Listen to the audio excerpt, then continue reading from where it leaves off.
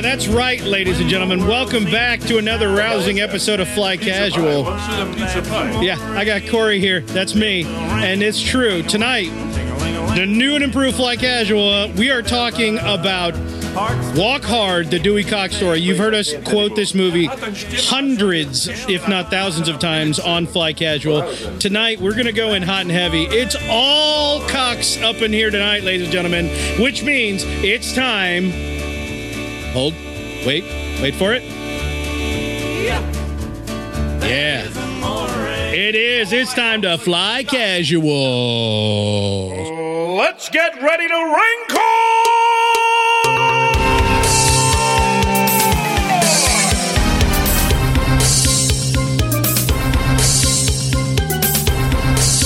Howie's not Numa dancing, so I'm Numa dancing. Numa. What's going on, everybody? What is going on? What? I'm back. He's back from the dead. Yeah, you had the case of the deads. I had the case of the dead. I got back. According to Garrick. Well, I mean, I was in Akron, Ohio. That's, I think in the second episode I said it was only mostly dead. The worst case of Akron I've ever experienced. But I actually had, are you ready for this? That's every time in Akron. I drove past the Football Hall of Fame because we went down there that way. Nice. Right? The old Canton way. Right. Did you know that on either side of the interstate, the Football Hall of Fame is literally on the interstate. Like it is like feet away from the interstate. Okay. Really? On the interstate. And there's these high tension power lines that go over the interstate. And right there, instead of having the normal posts, they actually have giant goal posts holding up the high tension power lines. I thought that was hilarious. Seems a bad idea to make those metal. Well, I'm just saying. Yeah. I'm a lot of electricity going through there. Most of those have a metal base already. Okay. But yeah, I also had the best ice cream I've ever had in my entire life. What? Pro Football Hall of Fame? That's a bold statement, I didn't actually go sir. to the Football Hall of Fame. We drove past it a couple times. Oh, I see. Okay. We went to the McKinley Presidential Museum. Oh. Which is way better. There you go. Then there's that. Actually, we got there. My wife has this thing now where she wants to, life goal, bucket list, visit every presidential museum. Okay. I'm like, all right, I'm all in for that, right? I like the history. I like all that. Yeah. And actually, I'd seen saw on the internet that there was actually some pretty cool stuff. But we pulled up and we're looking at this building, and it's like, oh man, what are we getting into here? It's like this old, ratty looking building. But you get inside, and they have got some of the coolest stuff in there. They've got they have a whole town set up inside. I mean, have you been to the Museum of Science and Industry in Chicago, right? Yes. You know how they got that cobblestone street down there that you walk down? Picture that, but like maybe it's turn of the century and it's 2 stories high. Like we're like walking upstairs and walking around like the balcony and looking in like here's the barber shop and like all this really cool stuff that you would never think that building houses from the outside. They have they had dinosaur exhibit, live animals, all this like tech science stuff. Dinosaurs. Cool. We had a good time.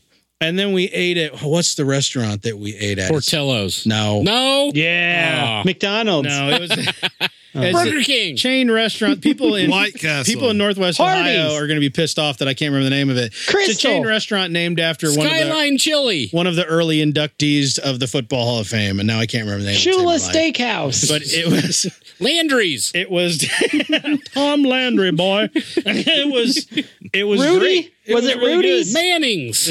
No. Rudy Tuesdays? You guys aren't even close. I'm sorry. This predates even Mike. Whoa. Yeah. Holy crap. This guy played football for Jesus. I'm just saying. Wow. Whoa. Yeah. I don't remember. For or with? Coaching? Well, Again? Forthwith? Against Jesus was a coach, clearly. Clearly. But anyway, we actually had a good time. But that ice cream was at a place, I think it was called like there's a bunch of Menchie's around. We didn't go to Menchie's. How do you spell that? Handle. I'm glad you said mint cheese. I know, right? Real close. Like when I watched the Grand Budapest Hotel, I'm like, this is the most awkward Jewish name for a sweets company ever. Then I see Menchie's ice cream. I'm like, nope, that's worse. Whoa. But this one was called, So I can't remember, it's like Handles or something like that. Again, Northwestern Ohioers are going to be mad at me, but they had this ice cream. They make it in this place. And they had this ice cream called, like a featured one that they had made called Monkey Business. It was like banana cake ice cream with brownie and caramel. Banana cake. Oh, ice banana cream cake flavored ice cream with brownie chunks and we have caramel. one of those. Wow. We have one of those in Indianapolis. Oh, do you Or just really? north of. Yeah. We're going there. If it's Handles. It was it's in Fishers. the near best Portillo's. ice cream I've had. And I've got like Dairy Farm ice cream places that I love since childhood that have exploded. Don't even come close to this ice cream that I had there. Oh my gosh, it was amazing. The creamiest stuff ever. So all in all, sorry guys, death was good to me, but I'm back. I'm back. I'm sorry. Great. I'm sorry you're back from dead. That's right. Dead sounds awesome. In the meantime, though, welcome back, ladies and gentlemen, to Fly Casual. I'm Corey. Over there is Mike. How you doing, man? We're glad to have you back, despite the rumors that you've heard, the things that have been said. The rumors of my death have been greatly exaggerated. Very greatly. You were only mostly dead. Yes, mostly. Mostly dead. Only mostly dead. And then you saw Miracle Max. I was merely in torpor. Gave you some pills. I was in torpor, and then I drank blood. Torpor. It's fine. Oh. I'm weak from lack of precious blood. My burdens prevent further encumbrance. Sorry. Vampire the Masquerade Redemption. The superior Vampire the Masquerade video game. Agreed. By far. I don't think there's any debate there. No, If like there is, you're except wrong. they're making a sequel to the inferior one. So whatever. Over there's Howie, Master Control. Desperately trying to find a video that I need to find. You need to find the video. I don't have to find the specific one, but I wanted to find the specific one to share with you all later in the episode. Find harder. Hot. But Yeah, a way. I get it. because even though I enjoy this part of the Apple products, it comes at a cost. Howie over there fondling his iPhone in front of his iPad. Desperately looking for a place to plug in an audio device. Can't do it. You need that. Great Apple Thanks, comes great Apple. responsibility, right? Stupid a-hole. Had I thought about it, I'd been fine because I have the A adapter. stands for I do Apple. too. She's not with me. I have one too. We could get it between apps and pull it in here. But if I'm doing it this episode, that doesn't help me now. That's true. That doesn't help you now at all. You've raised an excellent point, and I feel like this meeting was productive. Good. I think we can move forward from here. Oh, well, let's move south because across pond down a few is Mr. Garrick, not Jay Hardy. That's me. Yeah, what's up, dude? Don't worry, Howie. Howie will get it in post. That's right. Right? Don't worry, Howie. Howie will get it. Don't worry, Howie. That's all of our That's issues. future Howie's problem. Before we started recording, I was having issues, and Garrick's like, don't worry about it. Howie can get it in post. I'm like, well, okay, it just becomes Howie's issue instead of my issue, which is perfectly acceptable. That works. Yep. Hello. Majority rules. Yep. That's podcasting. Dun, dun, dun, dun, dun. Ladies and germs, tonight we are gathered to discuss the monumental movie experience that is Walk Hard, the Dewey Cox story. Walk hard. Now, this movie's become a cult hit, but odds are you haven't seen it. So after we get through what we're about... I've seen it. Yeah. Oh, yeah. I've seen it several times. Seen the extended edition that I didn't even know existed. I know. The unrated edition, I believe it's actually baby. called. So in the meantime, we're gonna bang out some hot pop, some I'm gonna try it again. Some hot cultural, pop cultural news. It's time for some news. Yeah, baby news. Woohoo. Nailed it.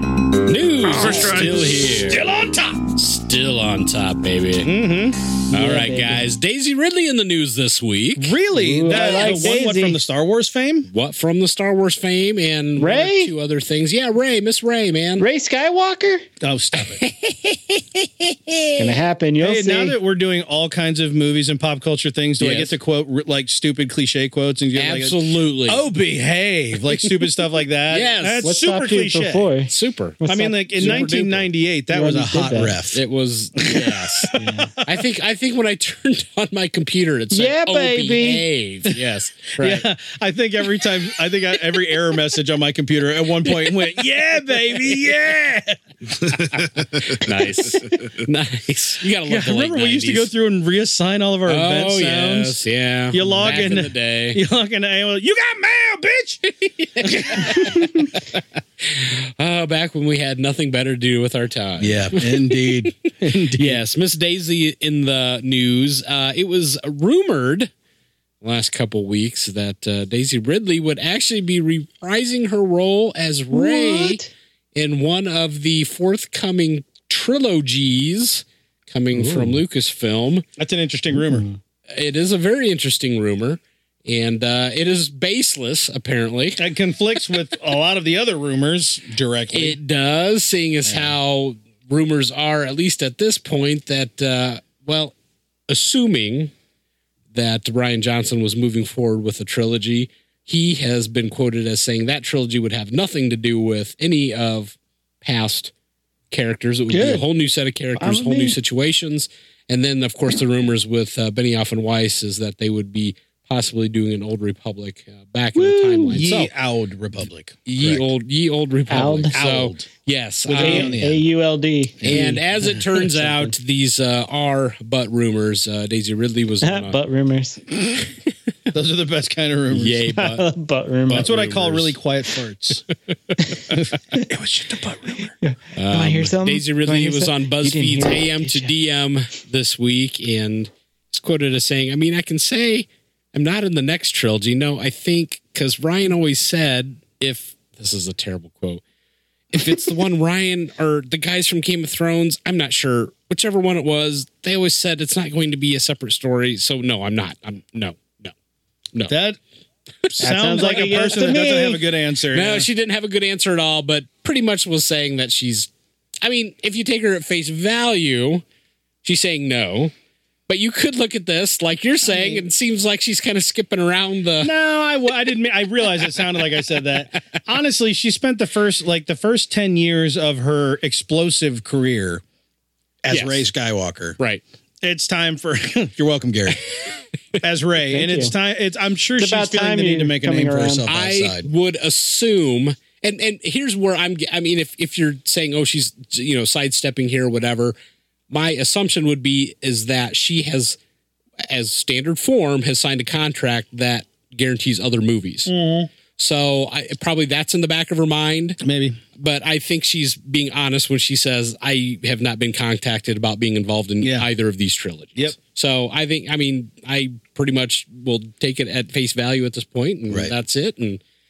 And so those rumors have been quashed, and I don't think we'll be seeing Daisy Ridley, at least in the foreseeable future, in the Star Wars universe. And I would agree, man. Well, the foreseeable future, December, we will, but she's the best part. She's the best part of the new trilogy. More or less. Really. Yeah, I still like Kylo. I'm a Kylo fan. Yeah, hopefully they can pull him together. You would be. In this last Cumberbund film. nipples all the way. Be. I forgot about that part. That's what I was But yes, no, I would agree with you. I think... especially her being the protagonist of this new sequel trilogy, that yes, she wants to step out. She wants to make a name for herself on her own volition. She doesn't want to be typecast, which I think anymore, typecasting is less so in today's environment than perhaps maybe in the old days, but you could still fall into that trap. I think that there are more people willing to trade on your name than there used to be. It used to be that you'd get typecast, or people were afraid that people would just look at the movie as, well, she's just Rey, but in a different movie, and they were scared of that. Now I think the money-hungry hit makers that are the big studios are more like, let's trade on the name. Screw the artistic integrity. Yeah, right. So it's a better environment now. If pessimistically, even if that's the main reality now, it's still a better environment for the actor or actress than it was. Are we allowed to still say actress? Is that not PC? I think we just are supposed to say actor now, right? I actively stay off Twitter so that I know nothing about what is I can PC be not held accountable for whatever is trading in the lingo this week. They'll hold me accountable. I just don't care, I guess. So glad that glass was empty just now. When it went tumbling across the table in true Mike fashion. Well, hey, do you guys know the Paul Rudd? You guys familiar with Mr. Rudd? Yeah, Ant-Man. Ant-Man, yeah. I can think of him if I take a moment and imagine. Yes, Mr. Rudd will have an appearance in our discussion a little bit later. But Mr. Rudd in the news this week for another purpose. What? Apparently he took Ant-Man 3? No. Unfortunately, no. I think we touched on that, a week or so ago, that Ant-Man 3... I was dead. I know, I'm telling you. Ant-Man 3 is not a foregone conclusion. So he is urging fans that are interested in an Ant-Man 3 to start hounding the studio. Dude, I'll watch Ant-Man 10. Like, all they have to be is decent. Sure, right. That's the thing. I'm not looking for a giant, huge Ant-Man movie. I don't understand people who don't like Paul Rudd. I don't either. Let me go ahead and people don't like Paul Rudd? Who doesn't like Paul Rudd? Paul Rudd is a national treasure. Yeah. What? He may be like... Who are these people? He's the Keanu Reeves of comedy, in my opinion. Yes. He doesn't age. Yes. And he's just so dang likable. Yes. But there are people like, Keanu. I don't like him because I like to run against the grain. Whatever. Paul Rudd is a beautiful man. He is. Right? Mm-hmm. He was Phoebe's husband. I mean, come on. Yeah. Hello? What does it take for you people? The man has been beautiful since Adventures in Babysitting. Long time. Freaked me out when we watched. I know we talked about this like many episodes ago, but when we watched that last year, and I was like, "Oh my God, Paul Rudd!" Paul Rudd. How old is he? I don't know. He's been around. He's in his 50s, and he looks like he's in his 30s. That's why. Well, other great news, other than if you want Ant-Man to happen, start bugging people on Twitter. I guess I don't know. He took to YouTube this week. And I wish I was plugged in so I could show it to you. Maybe I'll, if we get the video going, I'll plug it in there. But so he's on YouTube, and it's basically a shot that is looking at a familiar building in the background. Yeah, a little bit of commentary going on. Suddenly, he gets in front of the camera, and I did see this. He essentially announces that he is now part of the new Ghostbusters film that is going to start filming here at the end of the year. That blew me away because, like, immediately I'm like, okay. Again, I will say it for the 1,000th time. I am in no way against female Ghostbusters. Right, of course not. In no way. There's nothing about that Ghostbusters movie. I'll tell you what I'm against. But. Bad movies. Terrible movies suck. What's all about the butts with you? But, dude, it's the rumors. See? It's the rumor. Is the butt. Having the right personalities is important, and I honestly will say this absolutely. I'm looking you square in the eye, Mike. I'd look Howie in the eye, but there's a stuff dude. He's still searching. Got him, lasered in. I'm gonna do both of you. Wait, give me a sec. Actually, can you guys get really close together first? He's sick. I can't. I don't wanna.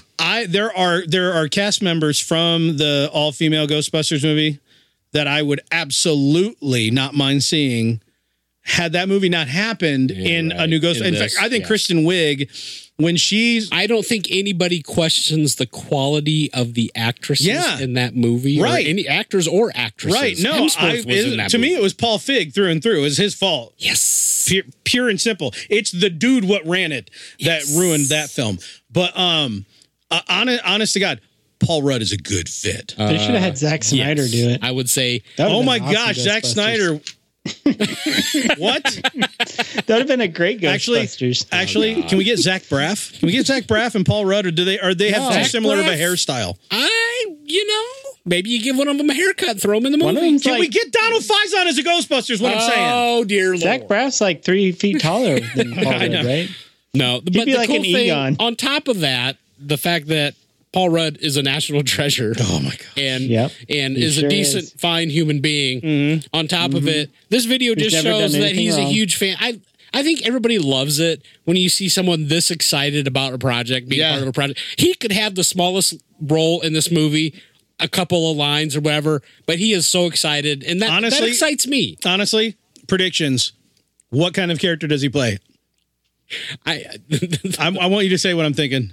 I doubt I'm going to say what you're thinking. The only thing that pops into my mind is who's the a-hole from the first one? The main one's got no wiener. Yeah. I can never remember that actor's name, but he was awesome for everything he ever did. He was. Was he with the FDA? What was it? I don't remember. It was EPA. He was with the EPA. EPA, that's what it was. And his name was Walter Peck? No. Yes. Yeah. Is that it? Walter Peck? It sounds familiar. I think that or Money Pit. Let Discord will. Yeah. Either way, fix us. Yes. I like that take, but then Paul Rudd has to play. What is he, like, the passive aggressive EPA guy? No, what I want to see, different take on that. Honestly, like, hey, don't want to rain on your parade. Come on, but no, because this is a sequel. They're not going to go back to that well, I wouldn't think, because this is a sequel to the original 2 films. One of them's not coming back, right? Well, yeah, because he did. And guess what? He's going to get fill a role. Guess what? He's going to get talked about in the second half of this podcast as well, because he was in our feature subject. Absolutely. But what I want to see is Annie Potts come back and train Paul Rudd as the new receptionist.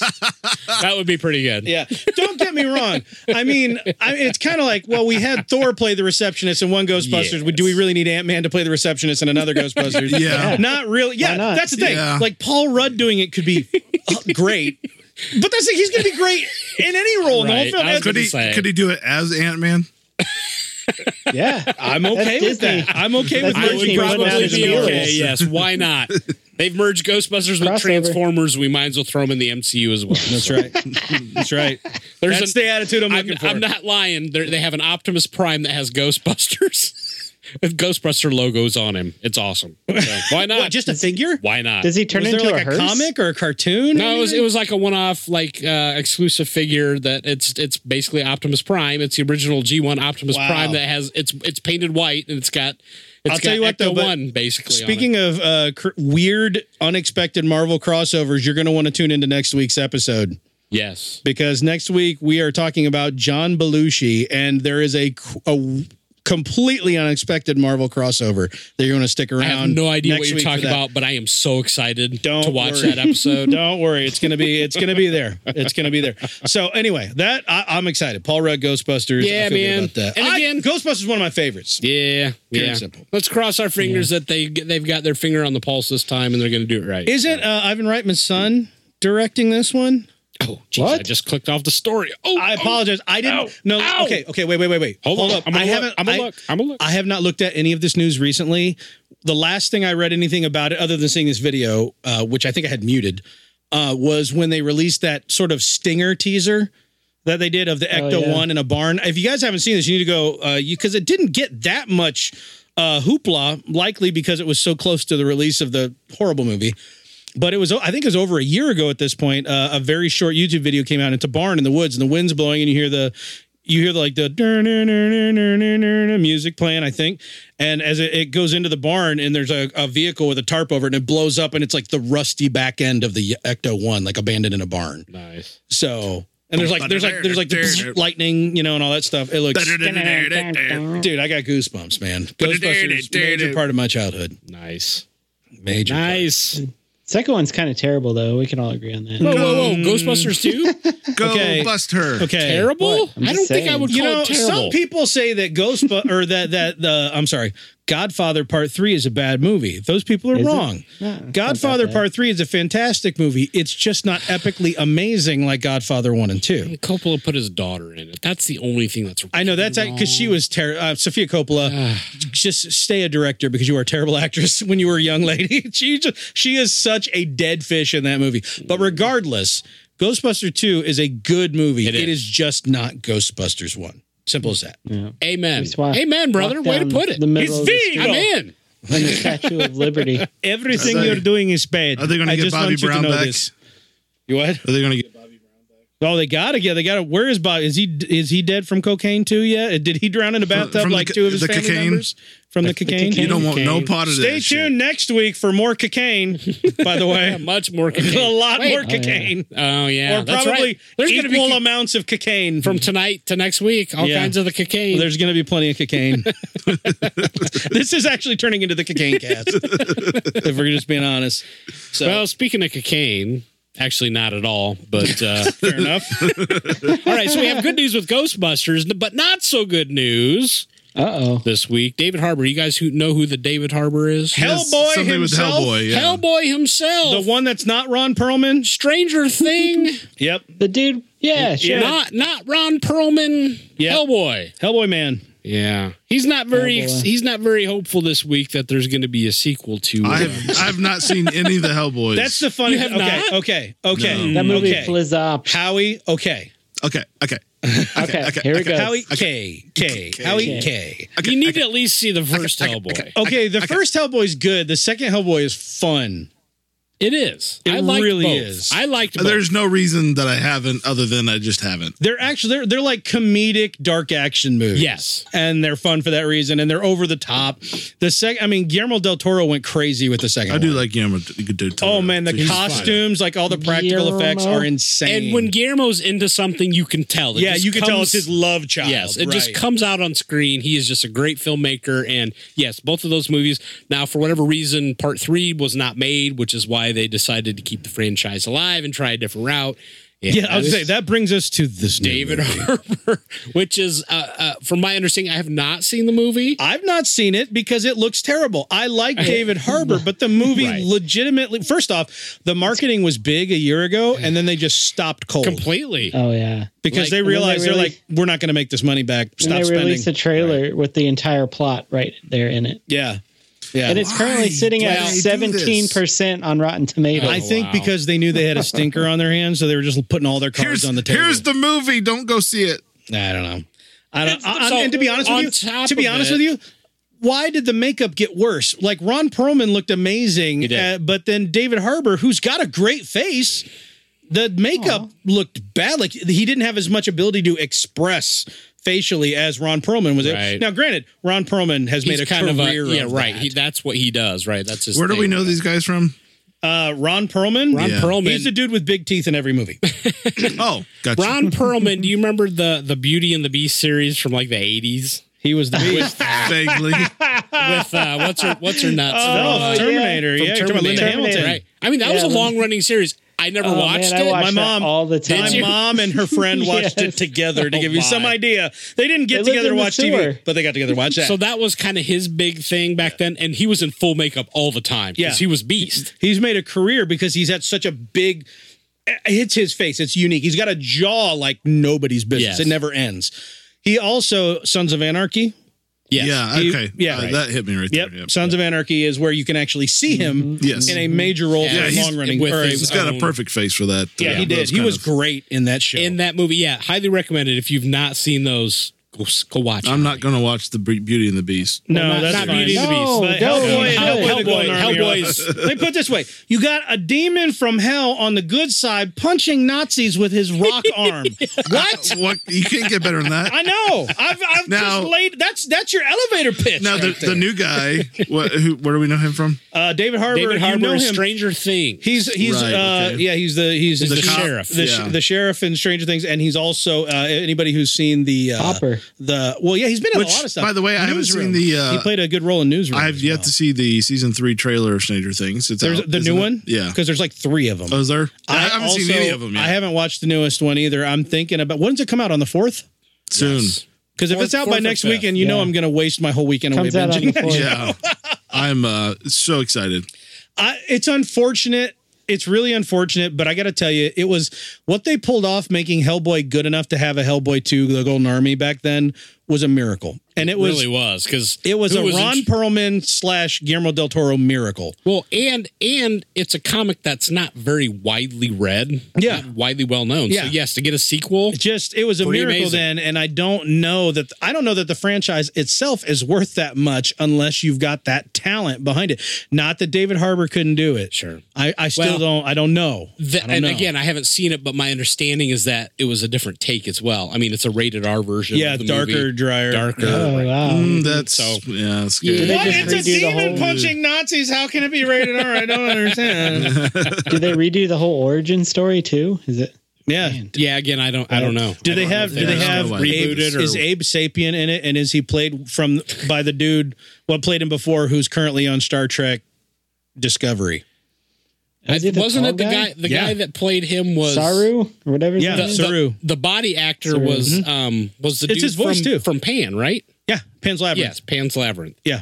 Great movie. By the way. No, he was his Guillermo voice del in the Toro, second one. too. In the first one, it was Niles Crane. No, he's the frog in Pan's Labyrinth. Was it really? In the It first- definitely sounded like him. the I was first actually, Hellboy, it was Niles Crane. The voice. I was talking about Saru from Star Trek, but I did not know that it was two different voices. But Yes. you're right. I remember when I first saw the movie, I'm like, that sounds like Niles. They said in the first movie it was Niles. In the second movie, they were like, we don't need. He's Niles. a good voice. Right? He's They got a great voice. They said you got a great voice. We're just going to use Normally, the dudes with the weird bodies don't have a great voice, Yeah, but he does. right. Another dude famous for Yeah. always being in very heavy you. makeup. Yes, absolutely. So anyway, no Hellboy, at least not in the immediate future. I'm so sorry. I'm so sorry. Hey, don't worry. We still haven't seen this one. Once we do, maybe we'll be okay with it.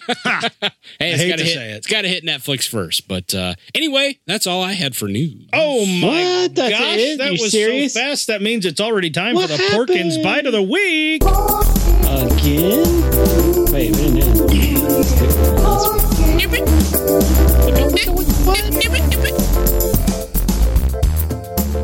I don't know if y'all know this, but in 1989, Judd Apatow had just seen the first 5 episodes of The Simpsons. He's like, I like that show and I want to be a writer. So the first thing he wrote was an episode of The Simpsons when he was young.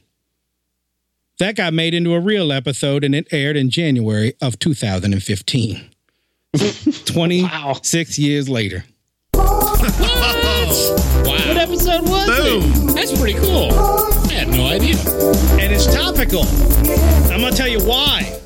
Because Judd Apatow was a co-writer and a producer on tonight's feature subject. It's right. Tonight, we're going to be talking about Walk Hard, the Dewey Cox story. What button should I hit? What I don't music know. do I- Are we okay? Yeah, why not, baby? Why not? We're reviewing this bad boy. Star Wars music applies to everything. Yeah, it's universal. That's right. Actually, it does apply to this. You know why? Why is that? You know why, Corey? Why? Because it was directed by the Jake one and only Jake Kasdan. Kasdan. Oh, Son Brother of John Kasdan. Oh. Son Son of- of Lawrence. son of a Kasdan. gun. First of his name. Father of That Kasdan Orange family. County. Here's the Kasdan. funny thing. I didn't realize till a few weeks ago, that Jake Kasdan was a co-writer and director of this film. In fact, this film was Jake Kasdan's idea. Really? Yes. Oh. And I was like, what is up with the Kasdan I don't family know. being some of like doing some of my favorite stuff? Doing good movies that don't do well at the box office. Yeah. Oh Lord, it hurts me deep. Wounds me deep. It's Well, that's true. okay. We don't have to feel bad. We don't have to feel bad about our love for this film because Walk Hard, the Dewey Cox story was released in 2007. Yeah, man. This movie is wow. 12 years old. That blows my mind. Okay. Now, ladies and gentlemen, you hear us quoting Walk Hard all the time. Now, sometimes we've called it out. We've talked about it. But we do it all the time. That's the worst being cut in half I ever seen. Like, we do that all the time and we don't call it out. So if you don't know, this is a movie that is near and dear to Fly Casual's heart. Yes. And I don't know, Garrick, the first time you see it, was it with me? When you were in a few weeks ago. No, I've seen it. I'd seen it before that. Yeah, But I don't know I when think the we may first have watched time it was. together. But the first time I saw it, me and Howie were over at Mike's old house. Yeah. And Mike conned us into watching this movie that we had no interest at all. I'm like, man, I want to see that John C. Reilly bull crap. Because I didn't know, like, I hadn't seen Ricky Bobby and all that stuff. Like, I did not know Right. that John C. Like, I don't think I was like, I don't think Tim and Eric had a show yet where John C. Reilly was. I didn't know he had comedic chops. To me, he was just a weird guy from Boogie Nights. Sure. And Boogie Nights is one of my bottom 5 movies of all time. And I think prior to this too, he was kind of seen as more of a like second hat, or I mean, like a friend of Will Ferrell. not Yes. a leading line, not a headliner. not the leading man. Yeah. Yes, right, exactly. So, and actually, before we started the cast, I was trying to remember how I was introduced to this before I introduced to you guys. I think this is back before I cut the cable, and Yeah. this is back when like well, and they may still do it. I don't know because I don't have cable anymore. But you know, HBO and Cinemax and Showtime, they would have like free weeks, right? Oh, that would right. pop up. Right. And I think what it was is one of those like HBO had a free week, and I just And so you okay, didn't have to why do anything. not? You automatically had free Yeah, HBO I just for a week. popped it on, and I'm like, wow, that's funnier than I thought it would be. And Yeah. then I was like, dude, you got to watch this. So knowing us, it was 2 a.m. yes, because back then none of us had kids. nope. When was your first one born? 07. Oh, yeah. So Mike was on the cusp of kids, likely. I was on the cusp. That's right. Cusp of kids. And so we're up in the middle of the freaking night, and Mike pops this in. Did we go rent it? Did we run out? I think we run out and got the disc. Yeah, we had to. We watched 2 movies that night. Right? We did, and this is the second one, and all of it. We thought Howie and I were convinced that we were too tired, and that this movie was going to suck so bad. I was like, this movie's only going to be good because Mike's going to be laughing in his high falsetto Alan Alda laugh the whole time. It's the only way it's going to be good. It's the only way it's going to make this movie good. Oh my! And you're right. We started this at like 2 a.m. Yeah. We'd already watched another movie. How dumb? Or I couldn't do that now. I know. I know. We're old so, men. So unappealing now. But we laughed so hard, like our jaws were hurting. Like it was like I think we had to take a break in the middle of the movie because we're like I had a massive headache halfway through for laughing so hard. Right. That's what it was. I forgot about that till just now. And yeah, we took a break in the movie, went outside, had a smoke. We're like, all right, breathe, recuperate a little bit. Try to take breathe by putting smoke in our lungs, which was really it good helps move. with the headaches. Really good move. Yeah, and also the headache. Sure. But yeah, and we laughed so hard that then what has happened, and this has happened to a lot of people because this movie has become a kind of a cult. It is a cult classic now because it was not a box office hit. No, it flopped hard. Right. This flop hard. Down life's rocky road. So yeah, this movie it had a budget of $35 million. Yeah. Oh, that's not very high. No, they made it pretty cheaply. Surely they made that back. Right. Yeah, you would think. Right? They made $20 million at the box office. Oh dear God. Oh 20? Man. Total? What? First off, it's amazing that they made a movie with so many people in it, and I know. all the music that they wrote. And I mean, this doesn't look like a cheap film at all. I mean, some of the people that are in this film: John C. Reilly, of course, Jenna Fisher from The Office. Right? There are 3 people from The Office in this movie. Kristen Wiig. Yep. Ed Helms. Yep. Jonah Hill. Yep. Justin Long. Yep. I mean, it had but the some thing cameos. is, almost everybody in the movie, other than Kristen Wiig, John C. Reilly, and Jenna Fisher, played a small role. They had the Beatles They in were it. cameos, basically. the Beatles. The Beatles. Paul Rudd. Yeah. Ant-Man himself was a Beatle. Ant-Man. Jack Black was another. Okay, let's just do it, right? Jack Black was Paul McCartney, like you do. Fat, right. Fat Paul Rudd was John Lennon, like you do. And the great thing is, even though they are completely, and we'll get into this, they're completely miscast for this intentionally. They still had animosity. They still had the Paul John animosity in that short scene. They still nailed it. And then let's see. Oh, I can never remember the actor's name. The dude played Justin Ringo. Long. Justin Long played George Harrison. Yeah, no, Schwartzman is. Jason Schwartzman played Ringo. Ringo, and he is making this horrible fish face to try to ugly himself up. I'm Ringo of the Beatles. What do you think, George Harrison of the Beatles? He always says names. Yeah. Always. Yeah. So one of the ideas, okay, so Jake Kasdan comes to Judd Apatow and says, all right, so Ray just happened, and Jamie Foxx just got an Academy Award. Right. And before that, there was Walk the Line with Joaquin Phoenix, right? And Reese Witherspoon as June Carter. And this biopic thing is out of control. We got we got to make a satirical biopic. Is it biopic or biopic? I've heard it. Biopic. I've heard it pronounced both ways. I'm going to use biopic as an answer. Because that sounds medical. Yeah, biopic.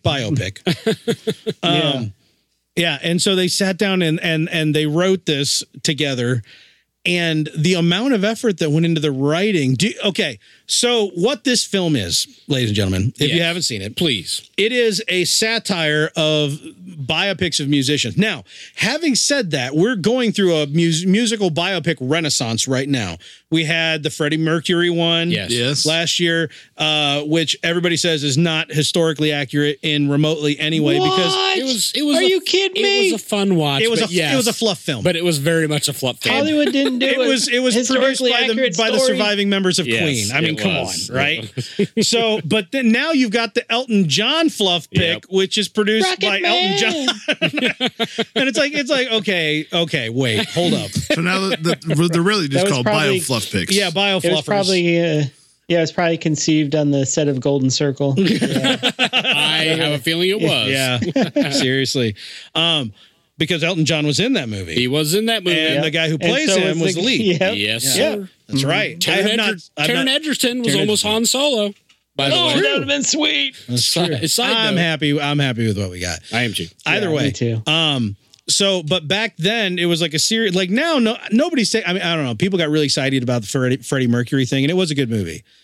But it was, well, I shouldn't even say it was a good movie. It was enjoyable. It was fun watch. It was a fun watch. It's not structurally a very good movie. I like Mr. Robot. Yeah, Mr. Robot was good in it. It had its problems. Yeah. Yes. Yeah, it definitely. And that Rocket Man, I haven't seen it, but that looks ridiculous. Rocket Man looks. I'm not going near that until I don't have to pay for it. Amen. Simple as that. I'm not going to pay to watch someone just jag off about themselves for 2.5 hours. Well, some people. Anyway, that's not true. But back to what you were saying. Don't you call me. Back at the time this was made, it was a really the movies that the biopics were very serious attempts at like telling these stories. People thought like Joaquin Phoenix got robbed, but then Jamie Foxx got the Academy Award for Ray, and everybody's like, wait a minute, Ray was just Jamie Foxx doing an impression of Ray Charles for 2 hours, like. And I think there's a case to be had there. Like I thought Jamie Foxx did a great job. But the range, I don't know. You could argue. So it was a big to do, all these musical biopics, right? And it was all over the place. I think it all started with Jackson 5, The American Dream, way back when. In the early 90s, they made the miniseries Jackson 5, The American Dream. Yeah. And by the way, comes on TV, which I don't watch TV. Is that one of I'm not saying I don't watch the TV. I just don't watch. Back when I looked at channels, if that was, it's like The Godfather. Right. If that's on, if it's on, click past it. Or a better movie that we talked about a little while. Fifth Element. Yeah. That's off topic. Anyway, No, it's not. So, but then I mean, there was the Jimi Hendrix one. I mean, they were coming out left and right, but these were the two. Walk the Line and Ray were the two big ones in theaters at the time, and so they decided to make up this fictional character that was going to represent all of it. Another miniseries that definitely gets a lot of playtime in this one that I didn't mention was, I don't remember the name of it, but it was the Brian Wilson story from the Beach Boys. Brian Wilson, actually, and that was played by the dude from Wings. Which one? The taller, less goofy one. Actually, this goes back a little bit too. There was this has a little bit of the Doors in it as well, and that which was actually done much earlier. But it's got a lot more than that, and we have a comprehensive list at our disposal. All right, so comprehensive. I like that. So what you have is there's things in this movie that are scene for scene pulled from these other films, but it's mostly. I mean, I would say if I had to break it down, the lion's share goes to Walk the Line. Yeah. And then Ray is a close second. Mm-hmm. And then there's tons of other things littered in. Just touched in. From like Great Balls of Fire, the Jerry Lee Lewis story, to like actual Elvis movies. Yeah. From back in the day that weren't even biopics. They were just Elvis's films. They took stuff from those. Like these guys did homework. Like his costumes. Costuming. Yeah, his costumes.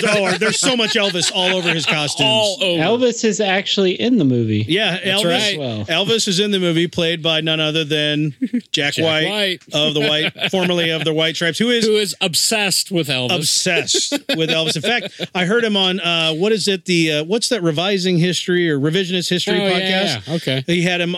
Jack White was on there because they were talking about how Elvis in live performances could never get the words right in which song is it? Dang it! One of his ballads. In? What's that? Was it Fools Rush In? No, not Fools Rush In. It's the other big ballad that he had. Yeah. He had a few. Jailhouse Rock. It was definitely Jailhouse Rock. Either way, anytime he performed it live, he couldn't remember the soliloquy. There's a spoken soliloquy in the song that's really long.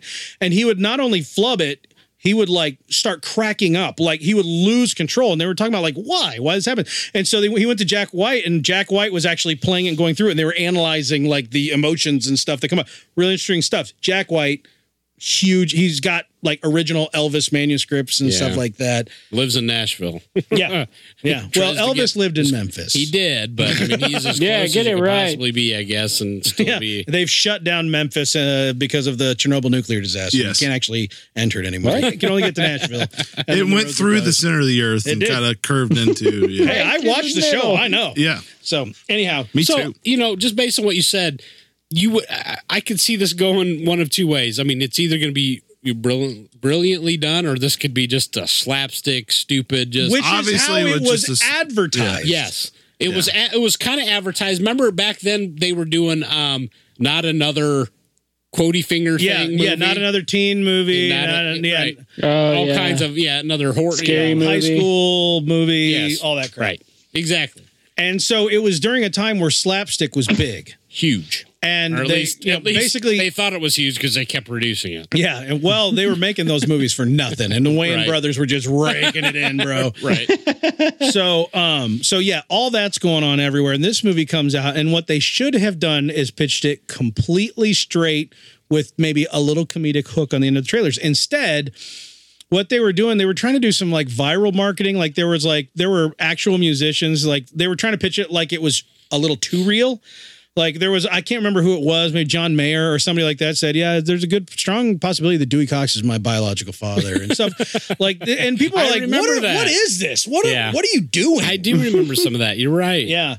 But no one could have predicted how magnificently put together this film would end up being, despite the fact that it is over the top ridiculous. It is so lovingly crafted. I mean, you're right. I mean, it's just, you go into this thinking it's going to be a bunch of fart jokes and toilet humor. And it is, like you said, every joke, I mean, every performance, direction, writing, the crafting of the songs are brilliantly written. Do you know how many performed. songs? Yeah. How many songs they wrote? Do you know, just off the top of your head, take a guess. How many original songs do you think they wrote for this film? 16. Not that made it in. I'm going to say 30. 40. 40. Wow. 40 songs. Original songs. They didn't all make it in. Right. But they wrote 40 original songs. And the thing is, it wasn't just them writing the songs. Right. The songs in this movie, you know, one of my favorite movies is A Mighty Wind. Yeah, right. I love that film. If you're into the Chris Farley, that's a great fart that movie. Has a lot of very well crafted music, right? Because the stars of that movie are incredible musicians. I mean, they did Spinal Tap, right? All that stuff, right? All these Christopher Guest films, and so they're like, they wanted to do another musical film, which they hadn't done since Spinal Tap, right? Or This Is Spinal Tap, or whatever. Excuse me.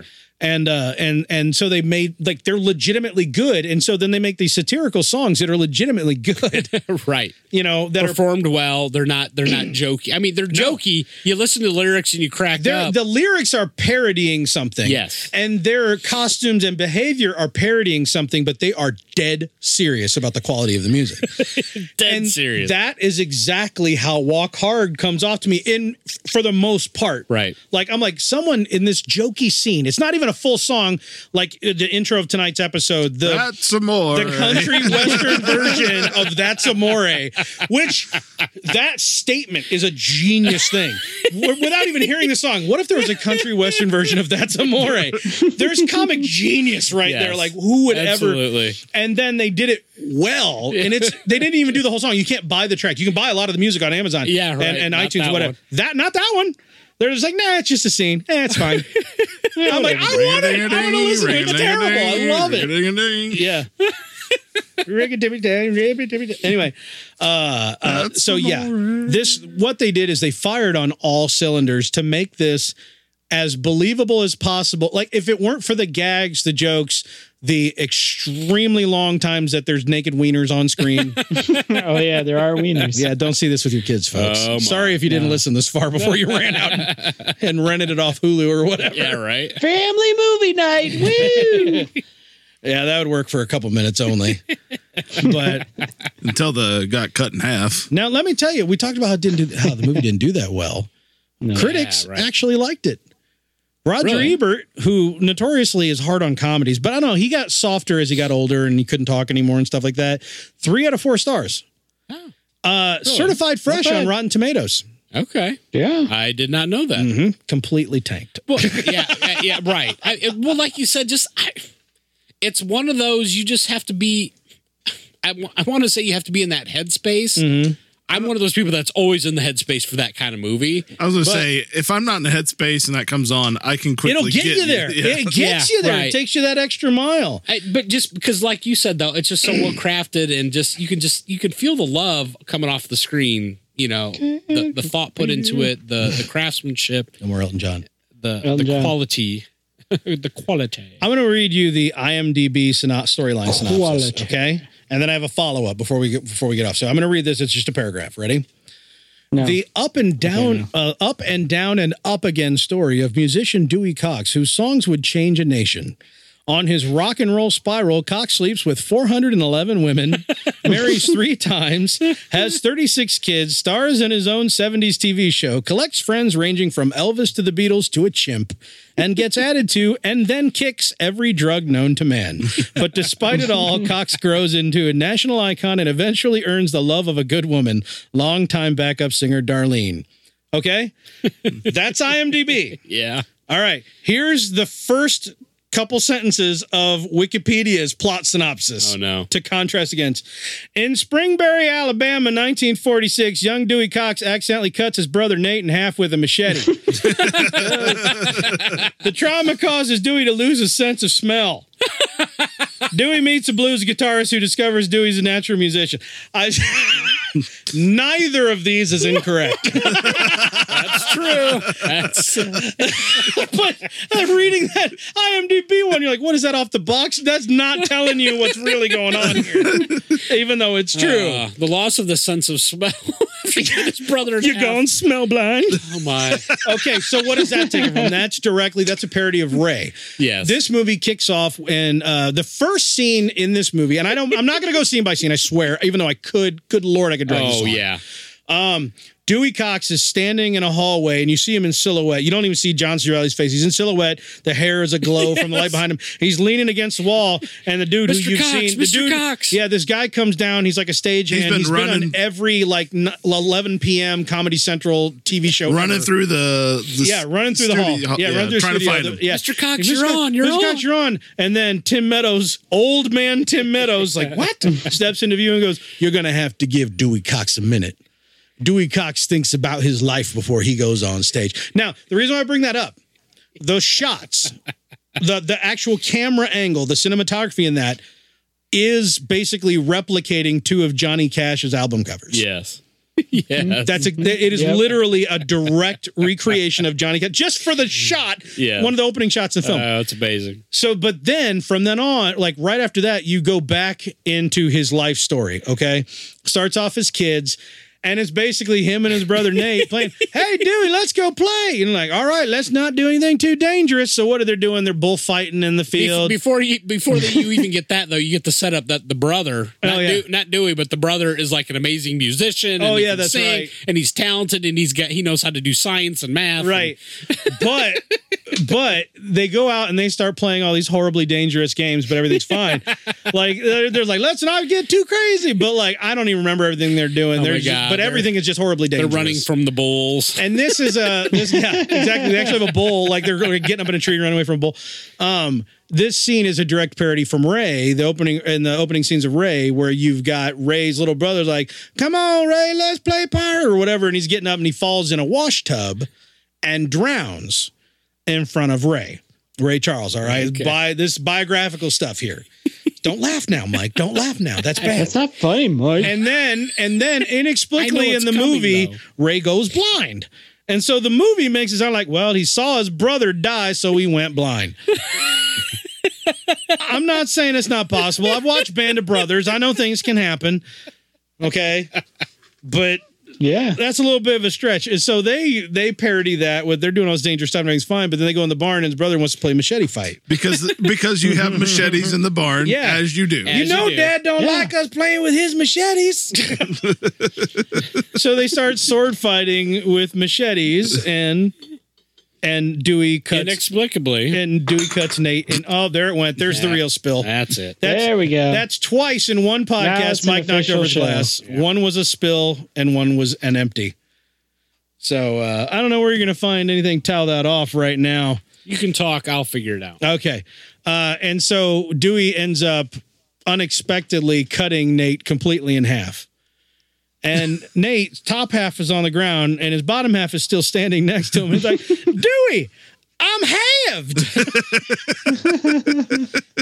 Because you still survive naturally when you're cut in half in this environment. Pretty bad. It looks pretty bad.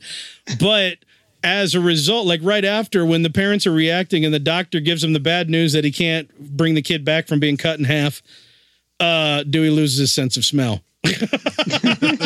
He's like, Mama, I can't smell nothing. You gone smell blind. You gone smell blind. And it's like that for the rest of the movie. Oh my gosh. I mean, we could go scene by scene, but literally almost every famous musician that had, I mean, I think the only thing we didn't see is like a Joan Baez is about it. Actually, do you mind? Here, you want to hear a list of all the musicians spoofed in the film, like directly spoofed? Please. Johnny Cash, obviously. Obvious. Ray Charles, obviously. Yes. Bob Dylan. We had the black and white where he's arguing with the interviewer, and then he's out singing the Midget Man song in front of the Washington Monument. Yes. David Bowie, Roy Orbison, Queen. I can't tell you that one. Meatloaf, David Crosby, Jim Morrison, Harry Chapin, Don McLean, Elvis Presley, The Cars, Christopher Ward of the Ramones, Nelly, Tim McGraw, The Beatles, Brian Wilson of the Beach Boys, Stevie Wonder. Here's the thing. You might not have known this. Stevie Wonder lost his sense of smell after a car crash. Did not know that. How can you be like, I'm blind, but it's okay. Oh, Blind there went my smell. And you can't smell. Wow. I thought your senses were supposed to accentuate. Yeah. When you. Yeah. Not when you get in the car. Apparently not. And Michael Jackson, when it comes to the chimp and the giraffe as house Yeah, pets. that's right. Good stuff. The giraffe. I'm taking the monkey with me. You keep your dang monkey. Anyway, yeah. You'll never amount to nothing. You're a dickhole. That's the thing. You can tell that even though this movie was like lovingly crafted, like at times shot for shot, you know, like being like all the way to like the film looking slightly different. I'm not sure that it was actually shot on film or digital or what, but like different scenes, like, yeah, like I said, black and white scenes. Some scenes are like a little grainier and other scenes are more bright and colorful. Like, the genre of the film changes throughout. Yes. Oh man. Yep. It is brilliantly executed. Right. A lot of thought put into it. And Tim Meadows. Mm-hmm. And Tim Meadows. You don't want no part of this. Okay, we've joked about that one all the time. Bursting in and Tim Meadows is doing drugs with the bandmates on Dewey. That's exactly a scene from Ray. Oh yeah. Oh yeah. And see, he comes in and then they're like, get out of here, Ray. You don't want a part of this. Like it's exactly that, you know. But it's the cheapest drug known to man. It's not habit forming. It makes you sleep even better. It makes sex better. But yeah, I mean, I don't even know because this film is just there's so many different scenes that are all hilarious in a totally different way, in a different style. I don't even know how to approach like a linear discussion about it. All I can do is sing its praises from scene to scene. Everything is hilarious. All the different satire that's going on. Well, I mean, I think you can hop. We could, talk about each of the actors' performances. John C. Reilly, obviously. John C. Reilly sang every song. Yes. And played guitar in most of them. Wow. That was actually him. Amazingly talented. Impressive. Amazingly talented John C. Reilly. This movie is what made me like suddenly go, okay, no, I was wrong. I was wrong. Right. I agree. Yeah. I mean, before that movie, I just always saw him as just kind of a sidekick. Yeah. And just, or like you said, kind of smaller roles, whatever. But that showed me that he had the chops to do bigger and better things. Yep. And he's done more since then, I guess. Yeah. But yeah, his performances, not just there, but the comedic chops are there. Mm-hmm. I mean, he was really on it. And whoever he was acting with too. it didn't matter. It really didn't. I mean, from Jenna Fisher, who at that point, we'd only seen her in like Right. The Office and that ice skating movie with Will Ferrell and Napoleon Dynamite. right. Like she comes in playing this character where she's totally, she's got that June Carter thing going and she sells it. I mean, I'm not going to say she's the best, No. but first off, For what this Jenna is. Fisher is just gorgeous. She was gorgeous in that movie. She's gorgeous in everything. She's so gorgeous. But like on top of that, she's really selling like Right. this character, Right. Right. Darlene. Darlene. Wait, no, it's Darling. The whole song in the movie called Darling, but he's clearly singing about the woman that he loves, Darlene, who is not his wife. Right. Who is Kristen Wiig, who keeps telling him that he's not going to mount anything, that he needs to give up on a dream. I'm doing Cox's 14-year-old girlfriend or 12-year-old girlfriend. And like, you hear that? You hear that? Every scene, she's like, "You're not going to mount to nothing, you big selfish dickhole," and stuff like that. need to And give at up one your point, dreams. he's called, you need to give up on your dreams. At one point, he calls her on the phone. They're talking like, "Hey, baby, I just want to let you know. Okay, well, I'm taking 5 minutes. All right, okay. All right, well, I'll see you later. All right, you're not going to mount to nothing." Like she's like on the phone casually, like, you're worthless. And it's usually after they talked about all of his accomplishments that he's had recently. Yeah, exactly. Because he's already on top of everything. I got a number one song. Okay, you ain't gonna mount to nothing. Everything's everything's fine here. So But, not even people that he was, had significant screen time with. Even the people that he just shared cameos with. Oh, people, my goodness. just Frankie Muniz is Buddy Holly. The Muniz scene is hilarious. It's funny that you thought that because that's exactly what I was thinking in my mind. That's what you're saying with the Beatles. How he was saying how he always called everybody by their full name. Yeah. It's because they decided strategically. Apatow and Kasdan decided to miscast everyone. Everybody, yes. Do not try to make it realistic because we're putting everybody that was ever in the industry in this movie. Right. And so let's take Frankie Muniz and put some horn rim glasses on him and call him Buddy Holly. Yeah, Frankie Muniz, who's 2 feet tall, and Buddy Holly was actually tall. Right. And he's sitting there, he's like, well, I don't know, Buddy Holly. Like, just so that you're sure you know who he's talking to. Yes, right. I don't know, Buddy Holly. I don't know if I can follow Elvis. Hey, Elvis, man, you really killing that crowd tonight. Karate chop. Yeah, he leaves and he's like, "Did you understand a word he just said?" But no, seriously, people that just like the Jack White and the Muniz, I mean, the a small amount of screen time that he had with each of those people there was just, I don't know, chemistry. No, but what's the exception? Here they had all these old music stars. What's the exception of what we're talking about? It's when he's got a 70s variety show and he becomes friends with all of these people who were famous in the 70s. Right. And they played themselves. And they looked good. Yeah. Now, some of that, Patrick Duffy. Yes, you mentioned the 3 marriages. Now, some of that's the extended cut that you're talking about. Yeah, right. No, that scene was definitely way elongated. In the unrated version, you get a lot more of these famous people from the 70s who are 40 years older and they still look good and they're playing themselves. I'm just going to say this too. I mean, a lot of times unrated versions or extended cuts or director's cuts are pretty shitty. Yeah, because they didn't go through the real good editing process. Right, exactly. And they just add them back in for just, to sell more discs or whatever. Yep. But that extended cut is actually as good or better. Because especially if you want more wieners. There's a little bit more wiener. But yes, the whole 70s thing where he was married to Cheryl Tiegs for crying out loud. He was married to because he had 3 coexisting marriages. He was married to all 3 of them. It was 2007 Cheryl Tiegs playing 1970s Cheryl Tiegs. And she was gorgeous. Yes, and it was hilarious. It was. I just, oh my gosh, that was brilliant. John C. Reilly's in an interview and he's talking about, he's like, man, I got to kiss everybody.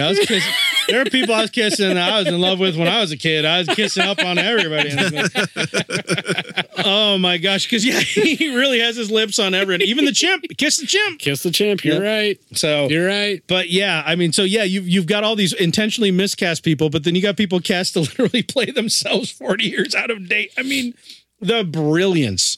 And you know what? And just not worrying about it. Just going, no, it's going to work. And it wasn't just the movie, too, in terms of plot and moving things forward. It wasn't just hitting those scenes from the movies that you're talking about that it's parodying. Right. For example, the first time that he performs with his 12-year-old buddies. Oh yeah, no, they're 15. They're 15. Or 15. His girlfriend was 12, played by Kristen Wiig. Yeah. So they're playing at the school. Hold my hand.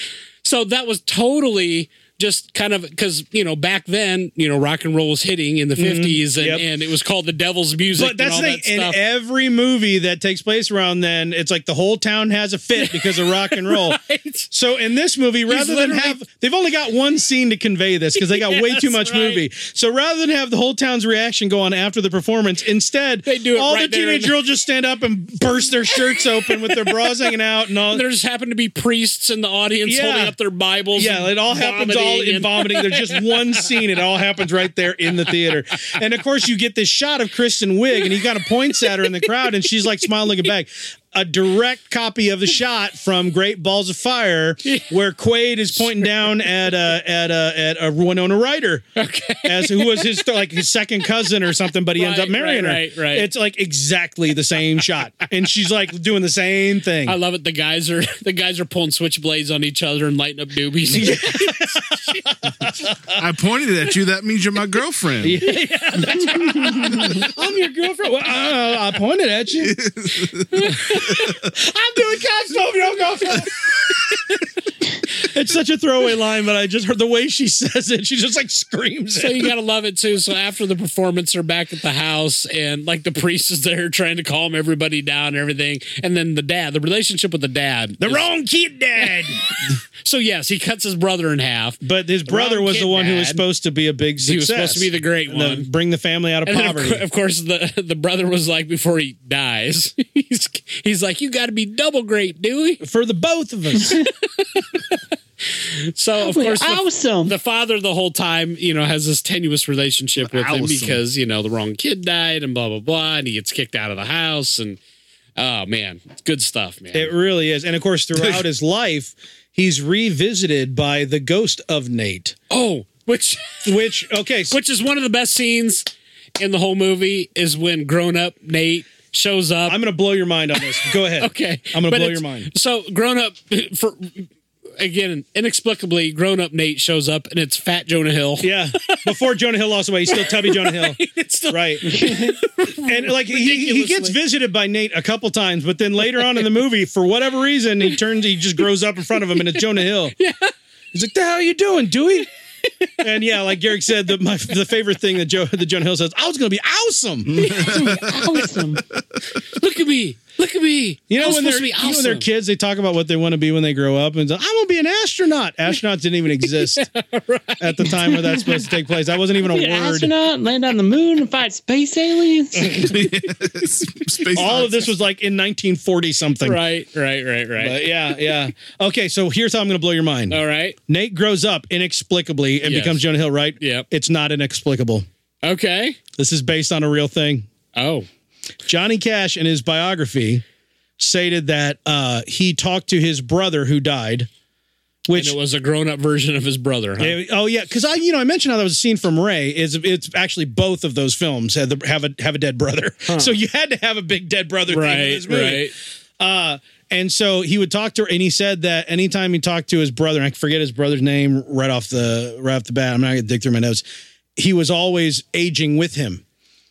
And like even as an adult, he talked to him into his adult years, and he always was 2 years older than Johnny Cash was. Huh. Interesting. So that was actually a thing. That nobody knows it. People go see this film, or nobody did, but people that see this film now understand don't even realize why that was a thing. That he becomes Jonah Hill because Johnny Cash said he was actually talking to his aging dead brother. That just points to the brilliance of the people that wrote this movie and the amount of homework they put into it. But then they're like, it's the contrast between they put so much research and effort into it, but at the same time, rather than have kid versions, just have her say she's Dewey Cox's 12-year-old girlfriend, so they know that adult Kristen Wiig is 12 years old. Just have him call everybody by their whole name so that they know that, like, that's fine. But as long as we get this really good stuff in, that's the whole film right there. Yes. Oh man. And the periods you gotta love, because you're right. It starts in the 40s and pretty much goes into the 90s, right? Yeah, because you got At the end of the movie, you've got Pearl Jam and Jewel and stuff. Yeah, on stage. introducing him for his Lifetime Achievement Award. Right. And of course he's had the fall. It's like Walk the Line. He got so hard into drugs and stuff like that he was just mismanaging his entire life. Thanksgiving on the big trampoline. Yeah, that's when he was going through his Brian Wilson phase. Yes. You need to watch that Brian Wilson miniseries. He lost his damn mind. Yeah. Oh, yeah. I actually watched him get the Kennedy Center honors. That was a great show. That was an amazing show. It's like he doesn't know how to smile anymore. Like his mind is half fried from the drugs now. He is, yeah, right. The drugs. But yeah, brilliant musician. Brilliant musician. Beyond, yeah. Just genius musician. And so you have that whole, like, that's a significant chunk of the movie, especially the extended cut. The whole Brian Wilson phase in the... Gotta get the perfect sound. Was it the late 60s, right? Yeah, when he's trying to get the He's trying to create the perfect epic magnum opus. Yeah, right. Which doesn't end up being his magnum opus, but it's called Black Sheep. Bye, bye. And so he's got Bushman with drums. It's ridiculous. He's got a goat with a microphone, a full orchestra. 50 people in this This is a literal studio. scene. It looks exactly like the scene from the Brian Wilson minis. Like he literally had this entire thing, and he's trying to get the perfect sound, and he's just LSD'd out of his freaking mind. Right. But yeah, I have a feeling. I don't remember specifically, but I have a feeling the Thanksgiving on a trampoline, where everybody was sitting around on a trampoline trying to eat their Thanksgiving dinner, have dishes and stuff sitting on the trampoline. That has got to come from something. It has to. It's a massive trampoline. It is. And then he gets up mad and walks off, and all the dishes just go everywhere. I don't think that was in the theatrical cut. I think that might have only been in the uncut. Yeah, I don't remember the trampoline in the original cut. Yeah. I mean the studio scene where he's trying to get when they're trying to get the perfect sound, and the band's getting mad, like, why can't we just play the music the way we used to? Right. And those guys are great. We got to talk about the recording of Walk Hard. Yes. Right? Yes. So it's when he walks into the studio. Dewey's first time in his studio recording, and that's when they're playing That's Amore. That's Amore, yep. And they're studio musicians. The guys he's in there with are two guys. Yeah, he's never met them. He's never met them before, and they're playing That's Amore. Country and he style. cuts it. He goes, son, cut that out. You cut that out right now. That is the worst That's Amore I have ever heard. What you just did to That's Amore, I don't think you can. Unforgivable. Yeah, it's unforgivable. I don't think you can ever recover from this. And of course, the people who discovered Dewey when he was playing in the black nightclub. Yes. That's right. He was sweeping floors at the nightclub. Sweeping floors. Right? And then the song that he sings, Forgive Me Everyone, is called You've Got to Love Your Negro Man. And the reason for that is that the normal musician who's played by, what's it, Craig? It's the guy from The Office. Oh, okay. I think I'm in the neighborhood of his name. I know Craig him Robinson? I know him from Hot Tub Time Machine. Yeah, right. Hot Tub Time. Yeah, naturally you would. Wow. But he's the nightly musician in this club, and he gets like sick. Like, he messes up his hands. That's what it was. He cannot play. He can't play the guitar. He's got his hands messed up like Back to the Future style, like bandages and blood, right? And so Dewey, who's the only white dude in the joint, is just pushing the brooms. He's like, I know the music. I could do it. I watched him every night. This is actually from an Elvis movie. I can't tell you which one because I didn't have time to look it up, but there's an Elvis movie where he plays like a busboy in a club, and the guy brings him over. He's like, the lady here tells me that you can sing. I don't know. I guess I'm all right. And he's like, well, are you making the lady a liar? You can either sing or the lady's a liar. So he makes him get up. And so he gets up from the club and sings the blues in this actual black and white movie. I also love the club owner in that one. Because that guy's great. The dude from Coming to America. Yes. I love that guy. Anyway, he's pushing the brooms. He goes, I can do it. And the club owner looks at him. He goes, I must be out of my damn mind. Well, and the thing is he doing Negro Man? Yeah, he does. He's doing Negro Man. He does the set exactly like that's the original. Dewey is unaware that it's weird for a white guy to be singing this song. He is completely oblivious. And at first, the audience is looking at him like standing up, getting ready to fight him. But he's so good that they just can't control themselves and start erotically. Once he was like, I run this club so that black people could come here and dance erotically. Everybody in this movie is perfect. So naturally, what happens? The Hasidic Jew music producers wander into the black nightclub. Inappropriate from head to toe. This whole film. And who is it? It's Harold Ramis. Yeah, Harold Ramis. Harold Ramis from Ghostbusters, right, and several other wonderful things, and amazing career. Who was one of the other guys? It was Guilfoyle. Guilfoyle, yes. Who was in? Yeah, that's right. We're calling him Guilfoyle. I don't remember the actual name. Guilfoyle from Silicon Valley. He's also from Freaks and Geeks. So, AKA part of Judd Apatow's actor entourage, right? Right. And then I can't remember the other guy, but I think the guy from that show that I hate about the nerd people, Big Bang Theory. Oh, no, he's later. Yeah, he comes later. He's the son of one of the original three. That's right. You're right. That was the one for Big Bang Theory. The third guy, I don't think I knew, but yes, the Big Bang Theory guy is like the son of him back in the 90s. And their names are like, and what Ramis's name is L'chaim. That's his name. Like, they don't even try. We need a Yiddish name. No, we don't. Just call him L'chaim. And it's funny. And they're good. They've got as Ms. Pat would say, they got the curly fries going down the side of their face. You go to rehab. Yeah, rehab. I want to get to that scene. That's actually kind of why I want to describe these characters. Anyway, they're the ones that take him in to that first recording. Right. Yes. And they're sitting, they're like, oh, this is terrible. Like they're agreeing with the studio guy. He's like, son, I've got some other song, son, I'm going to give you 15 more seconds. But I can tell you right now that there is absolutely no way on God's green earth that you are going to be able to redeem yourself from what you just did. Referring to the recording of That's Amore. Right. And this is a scene directly out of Walk the Line. Directly out of. In fact, it's a scene out of Ray too. Ray goes in trying to sound like somebody, and Johnny Cash goes in trying to sound like somebody else. And in both movies, they're like, "Oh no, do your own sound." It's a trope. He has this moment where John C. steps to the mic and he starts actually playing. Yes. Walk Hard, like on the guitar. You can see his fingers. He's playing it. He looks at the guys. He's like, just follow me. And they're like, Dewey.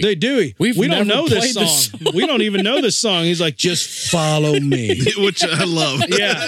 He gets this like real serious, just follow me. There's no way on God's green earth that this could happen. Yeah. But... Yeah. And so he starts playing and they're looking at him like he's like walk hard, and they're just looking at him like, what's he doing? And then the pianist starts singing. The pianist like goes and turns around, just immediately starts playing. And then the dude who's Dr. Spaceman from 30 Rock he's playing the upright bass. He's got the upright bass and he just starts leaning into the microphone and singing, like panic look on his face, singing the exact lyrics at the same time that Dewey is singing them, even though they don't know this song. So brilliant. Oh my gosh. It is just so good. And they basically take that cut. But we didn't even get that far. Literally, he gets up dun dun dun dun dig dun dig dun dun dun dun dun dig dun dig dun dun dun dun dun dig dun dig dun dun dun dun, and then he goes, walk hard. And immediately the dude that said, there is no way you can do it, turns around to the Jewish guys and goes, That's amazing. So the reason why I wanted to bring up Ramis as the Hasidic Jews, Dewey does jail time. He's in prison for a while. Right. And L'chaim comes in to talk to him. And this is something that I think I kind of knew, but I didn't know for sure. Like I knew something was amiss when we watched the extended version. He sits down to talk to him and he says, let's speak in he's speaking Yiddish. Let's speak in the mother tongue. What's the word for mother tongue? I don't remember the word is. Right. It's like Mama Chushin or something like that. Hey, let's speak in the mother tongue so that the guards don't understand what we're talking about. So he then starts to speak to Dewey in Yiddish, and when Dewey talks back to him, it's in German. But that's not stated in the film. You have to know. You have to recognize, wait a minute. He's speaking Yiddish. He's speaking German. Everything's fine. It's their own mother tongue. It's his mother tongue. Yiddish and German. Two languages meant to go together, clearly. We won't speak. So yes, then you get to the point where he's telling me you should go to rehab, but in Yiddish it's rehab. Yeah, rehab. You know what? Okay, you do it. What? I'll be Dewey. You be L'chaim. All right, go ahead. Rehab.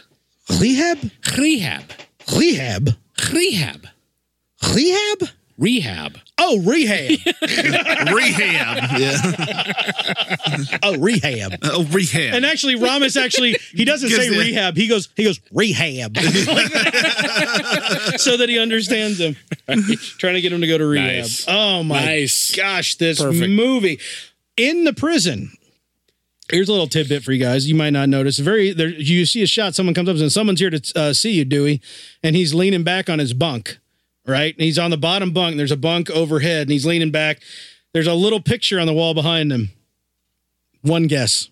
Who's the picture of? I'm not going to get it. June Carter Cash figure. No, he's in prison. The picture is Rita Hayworth.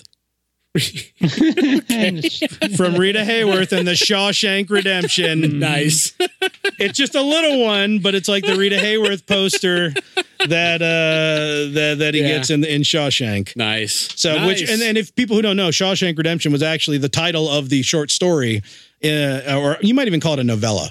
Really, it was part of a 4-part novel that was different stories. It was Rita Hayworth and the Shawshank Redemption. Nice. So yeah, I didn't know that. Stuff splattered all over the place. That's the thing. It's not just musical genre. There's stuff everywhere in this movie.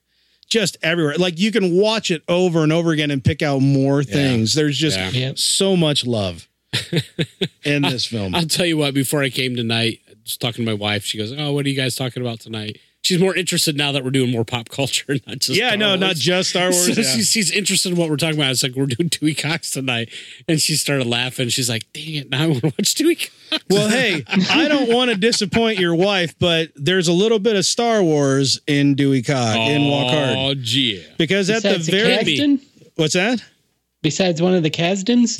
Besides one of the Kasdans, the last scene of the film before the credits roll is Dewey playing his true magnum opus in the celebration for his receiving his Lifetime Achievement Award. Right. And who do you see off to the left? Every dead person in his family appears as a Force ghost off to the left. It's not just Nate. Now they're all lined up a la Return of the Jedi. And then someone died. Yeah, that's the thing. That's not enough. It's not enough that they do that. No, they have to make it funny. His old manager, who's now an old man, he was a young guy in the movie, has a heart attack in the middle of the song in the audience, and then wanders out up front, like on stage next to the rest of them, not realizing that he's dead. And then he's like, he's okay with it. He just starts bopping to the music. Now I remember who that actor was. It was the guy from that Numbers TV show. I always think it was the dude from 10 Things I Hate About You. Gotcha. Yeah. Same guy. Oh, that's a good movie. Yeah, it is. So yes, he Or, has a heart attack in the audience. Yes, good what's stuff. the dang it? Starts Dude, with he's in everything. Serenity. Oh yeah, he's Mr. Universe in Serenity. Or in Firefly. Firefly, yeah. Was he in Serenity? the movie. He was in Serenity. Yeah. That's right. Yeah, it was only in Serenity. He wasn't in the show? I No, thought that was a I don't- callback No. character. Yeah. Okay. Either way, yeah. Yeah, he shows up in all kinds of stuff. But yeah. Oh man, front to back. This movie's phenomenal. Here's the thing. We could do another 2 hours on this film. Easy. Yep. Easily. And I don't even know if anybody can even follow along with Probably that. not. We need to cut them loose so they can go watch it. We do. But And then you know what we need to do? We need to come back and we need to do an audio commentary for Walk Hard and publish it as a podcast. that's What? it would just be us laughing and then Yes. re-quoting what we just heard the whole time. Why not? Is there anything wrong with that? I want to do a few little tidbits before we. I've got a whole list that I didn't even. Please touch. do. Okay. Bits? Let's see. I have a bit. I actually did a few of these from memory, as a matter of fact. And we talked about. Let's see. We talked about the costumes. So Oh, the costumes. By the way, I just the one that makes me laugh the most, by the way, is the one where he decides to go back and confront or talk to his dad for the first time. And it has to be what, the 70s or something? I think it was earlier than that. Maybe he's got this light blue pants and a blue and white striped sweater, like turtleneck thing. Yes. Oh And my God. Skin tight. And just, I mean, period perfect, man. The costuming in this film is grade A. I didn't realize how easy it'd be to cut someone in half with a machete. until just now. I got to tell you, if you haven't seen Ray and Walk the Line, watch those movies first. First off, they're both great movies, Sure. Good movies. but you're gonna I think, appreciate the direct, because there's tons of scenes straight from those films that we haven't even talked about. We barely mentioned the Beatles scene, for crying out loud.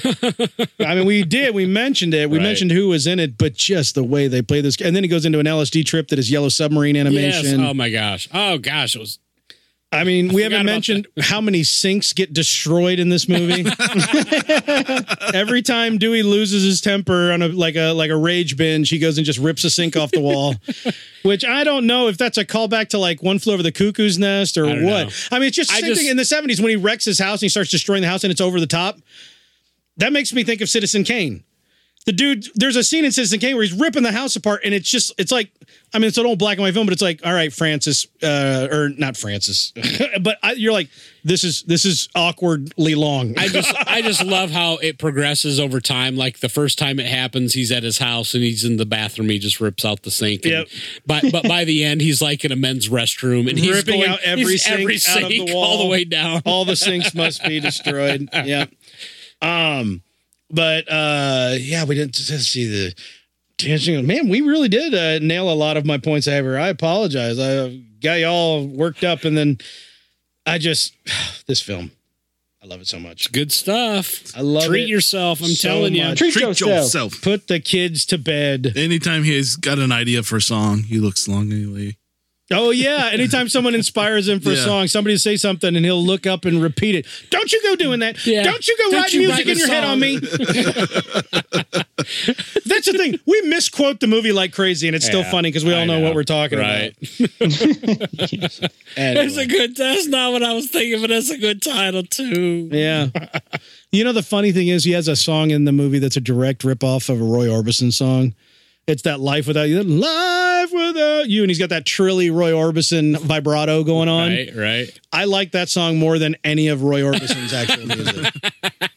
Or the duet he does with... Let's duet. Yeah. I imagine you blowing me some kisses. Yeah. Oh, the innuendo is hilarious. Yeah, that whole song is just double Nintendos. Nintendos? Double Super Nintendo Chalmers. Super Nintendos. I'ma let you come in my back door. Yeah. Whoa. Yep. Let's do it because it makes us feel good. There's just so much good. And you know, they did a musical tour for this. John C. Reilly actually performed in several places with a studio backup band called the Hardwalkers. That's awesome. They played at the Rock and Roll Hall of Fame in Cleveland. The Cubby Bear in Chicago. Stubbs Barbecue in Austin, Texas. Nice. I would totally Nashville, San Francisco, Colorado Springs. Not at the time you wouldn't have. Oh, no, but I would. They did it now. I'd be like, yep. The Guitar Center on Sunset Boulevard. Oh, yeah. The original. New York. And they were on, he performed in character on Good Morning America. I missed all of this. We got to find that on YouTube, completely lack of interest. Yeah. Good stuff. Real songwriters worked on this. Marshall Crenshaw wrote the title song. And that dude's got a storied career. I would like to point out, though, that Van Dyke Parks wrote the Brian Wilson Opus song. How do you write that? Van Dyne Parks actually worked on the real song with Brian Wilson. That was really Smile was the name of the song. Wow. Yeah, and so that's how cool is that? That is so cool, man. I mean, who does that? Mm-hmm. The amount of time and effort put into this movie is just people tripped out on LSD. It really does. If you missed this movie completely, which most people did, the soundtrack was nominated for a Grammy and a Golden Globe. Deservedly so. And John C. Reilly was nominated for a Golden Globe, and nobody saw this movie.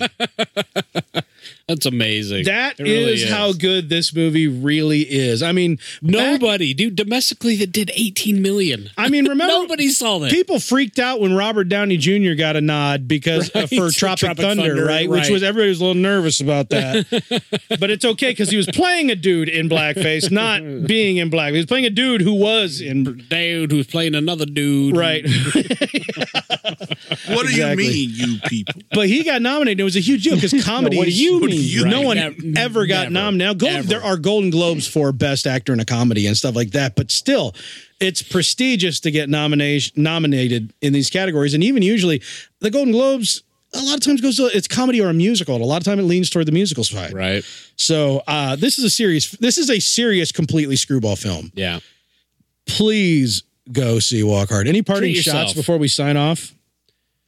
No, man. I think you hit it. It's just treat yourself. I had a long so list. much- I kind of raced through a lot. No, of that. it's fun. Yeah, it's getting late, so we got to move on. But yeah, it's fun. It's well worth the watch. It's like you said, put the kids to bed first, but break it out, treat yourself. It's especially if you're a music fan and you love that kind of genre and you're big on the music history. That's and the all thing. that I stuff. love that stuff Right. anyway. So the parody of it is just. But even if that you're much not, better. It's brilliant. even if you're not, If you're not a just the comedy brilliant- alone, Yes. is worth it. Yes, it You're really right. is. You're absolutely right. Yep. So now you know what kind of weirdos we are and when it comes to quintessential comedies. So get there, do that. In the meantime, won't you follow us on Twitter at FlyCasual1138, strictly so you can look at the profile and join us on Discord, which is so much better because it doesn't have all that extra noise. But we'll take you where we can get you, folks. And won't you run out to also wherever you get the podcast and give us a nice little review so we can reach more listeners just like you. The website is betterkind.com if you want to check out the show notes. But I'm going to tell you what, you can review the news item stuff we're talking about, but everything after that, ooh, baby, we are just free falling. So you got to keep up or get out. Don't get out. We like you. Come back, please. I beg you. But I'm Corey. Over there's Mike. 99. Over there's Howie. YouTube. And over there is Garrick. YouTube 2, the sequel. As well. The new YouTube. Well done. Got it. The new YouTube. Jelly. Yeah, I like that. YouTube 2.0. Yeah. YouTube forever. It's called TuTube. The YouTube that Get it? took away the live streaming because free speech TuTube. is It's the number 2. Way to end it on a bad note. Walk hard. I'm drinking. It doesn't matter.